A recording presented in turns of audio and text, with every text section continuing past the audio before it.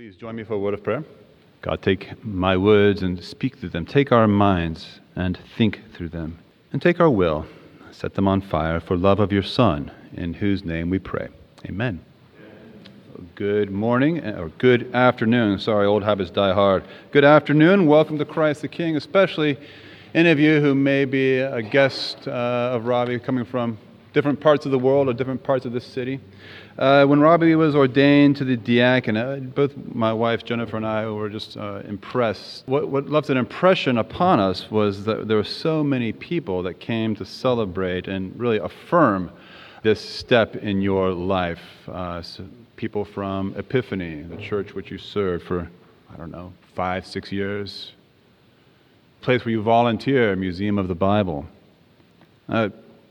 Friends and family from your home.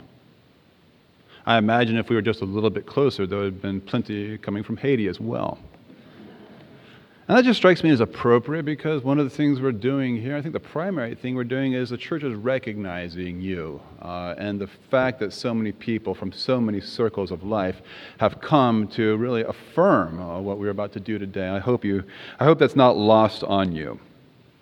So in an ordination service, typically the preacher addresses the ordinand, and everyone else gets to listen in to what the preacher has for the ordinand. So with that in mind, Robbie and the rest of you, if you would like, let's turn to 1 Peter chapter 5. It's this little passage we read in which the Apostle Peter,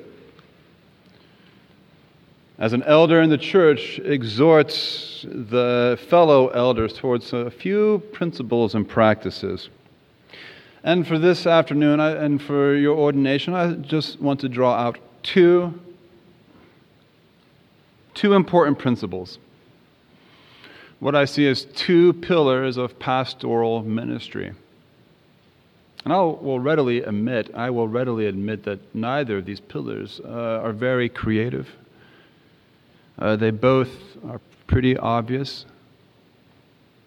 But just as someone has observed that common sense is not so common after all, some of these obvious pillars of pastoral ministry are, unfortunately, sometimes the exception rather than the rule. So let me just draw out two pillars of pastoral ministry. And there's one word that is central to each of these pillars, and that word is proximity. Proximity, nearness, or closeness. That's the one word that will unite these two principles. Let's start with 1 Peter chapter 5, verse 1. Now here the Apostle Peter is identifying himself as an elder, and let's look at what he says. I exhort the elders among you as a fellow elder and as a witness to the suffering of Christ, as well as a partaker in the glory that is going to be revealed. So those are the three things that he says about himself. He identifies himself as a shepherd, or an elder.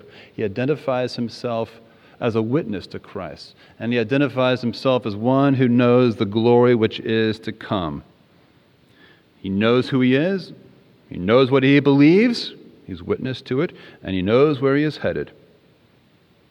And I think there's one quality about Peter that informs these three things. And that quality is his proximity to Jesus Christ. Let me explain. How did Peter know that he was an elder? What gave him that insight into his calling?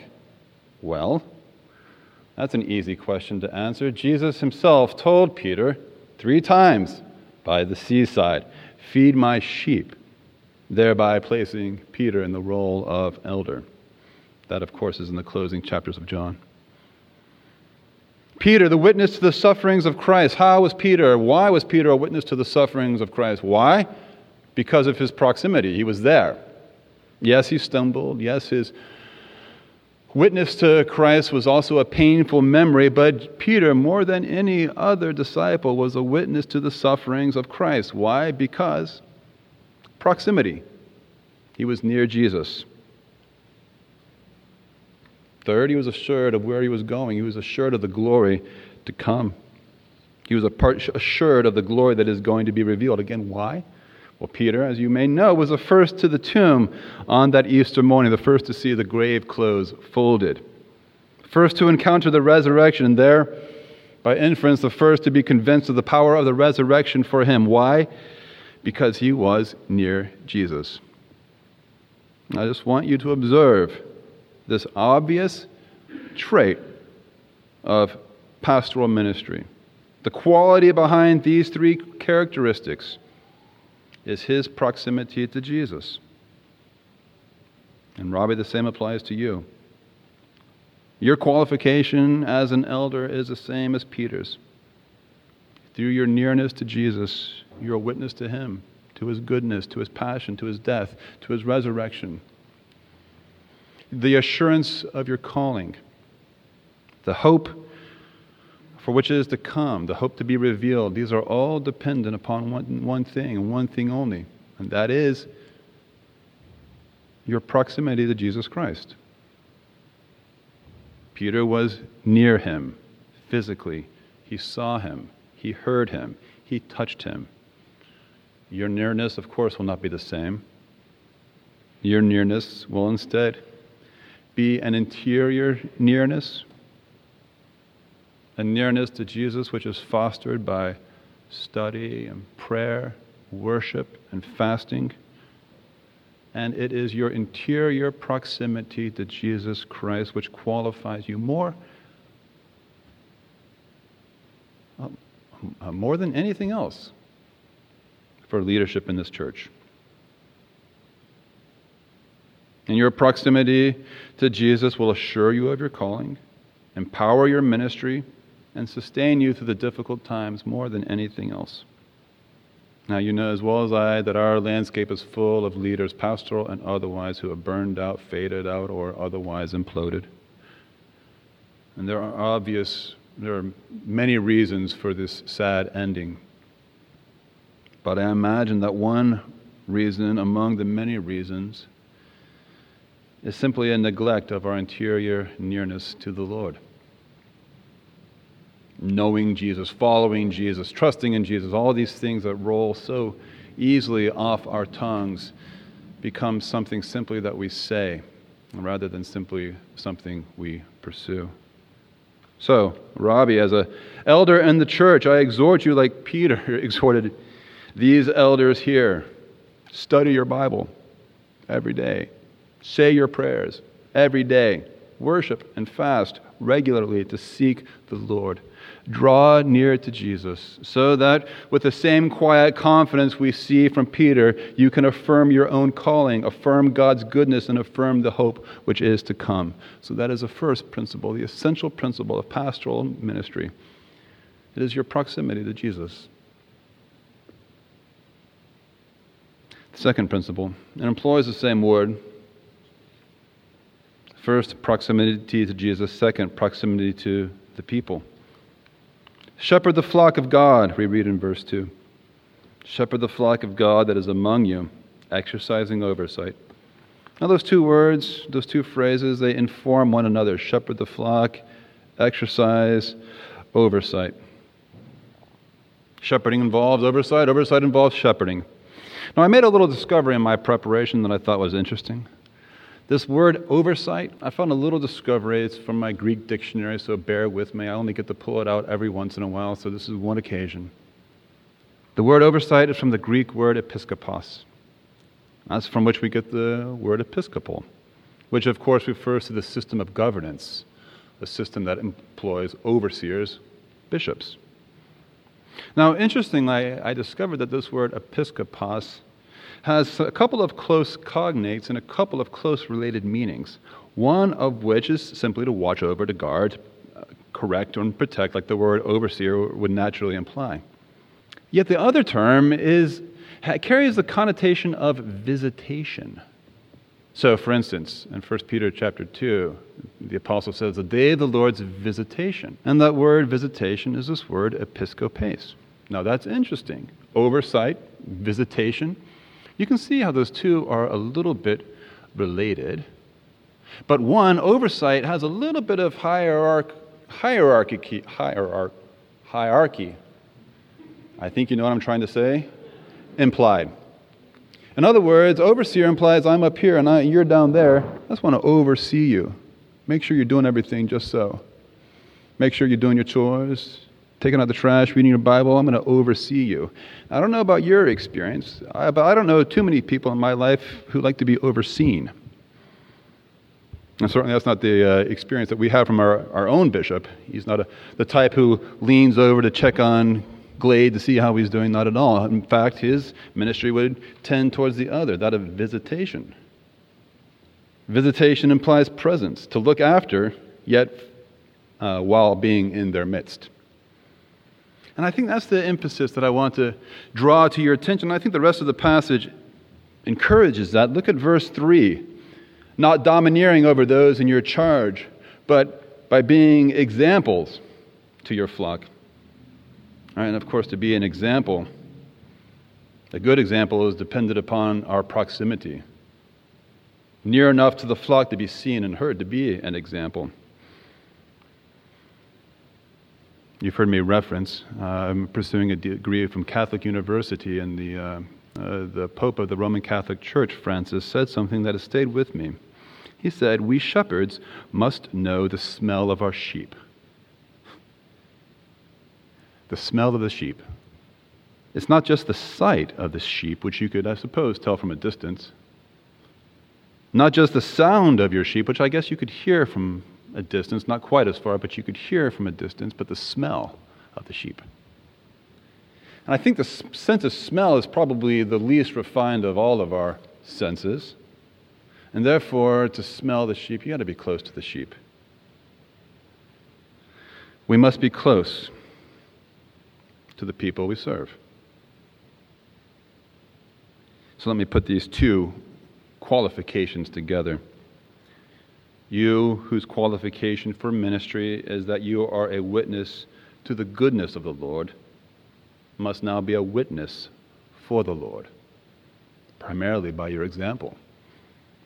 You must be near to Jesus who called you. You must be near to the people to whom you are sent. Every day you should be in the spiritual presence of Jesus first, and in the physical presence of the people to whom you are called second. And it's hard. People are busy, and there are many tasks which take you away from being with people. But it's the best part of the job. I want us to note a little absence, something that's not here in this exhortation, something that the elders are not told to address. I just found this interesting. There's no mention of preaching. There's no mention of teaching. All that good stuff that we got into this business to do, like all those Greek studies that we love to pull out, and I know you love the Museum of the Bible and all the archaeological, and all that is great, and all the studies, and all the theological training that goes into this. Absolutely.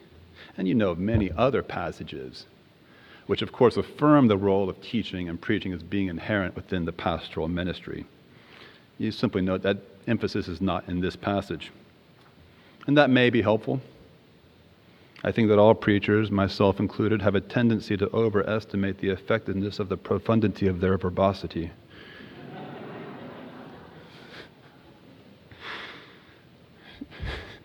I spent a lot of time crafting that sentence. Can I read it again?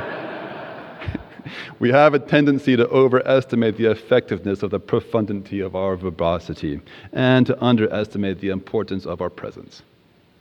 So what stands out to me in this passage as being fundamental to the pastoral calling, more fundamental than any administrative skill or any expertise in teaching or preaching, are these two fundamental pillars. These two fundamental pillars: to be near Christ and to be near His people. If we don't do these things, we'll simply be a guest lecturer and not a pastor who knows Jesus and knows His people. And we'll lead as if we were just leading an organization, not the people of God. So, there they are, the two fundamental pillars of pastoral ministry. We must be present to Christ. We must be present to those to whom He has sent us. Two final notes. I simply want to affirm the presence of these two pillars in your life. I think from day one, I and any of you who have worked with you, or any of you who have been in contact with you, would affirm that both these pillars are present in you. Jesus is not an idea to you, he is your friend. And many of us have seen evidence of this proximity to Jesus over the years we have known you. Secondly, you have exhibited nearness and proximity to the people of God. You have a natural friendliness and fondness for the people, and it's hard to miss. So an affirmation of you, and finally an affirmation of this job, this simple description of being with Christ and then being with his people, it's the best part. The best part is not up here. And the best part of the job is down there.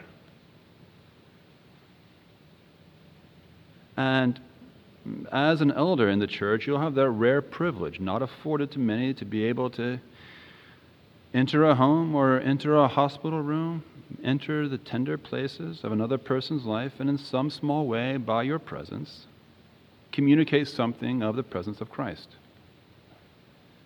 And there's really just no better job.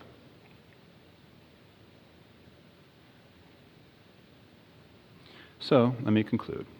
Rabbi, I exhort you, just like Peter exhorted these elders, I exhort you to remember these two pillars. Be in the spiritual presence of Jesus Christ who has called you. Then be in the physical presence of his church to whom you are sent. Amen.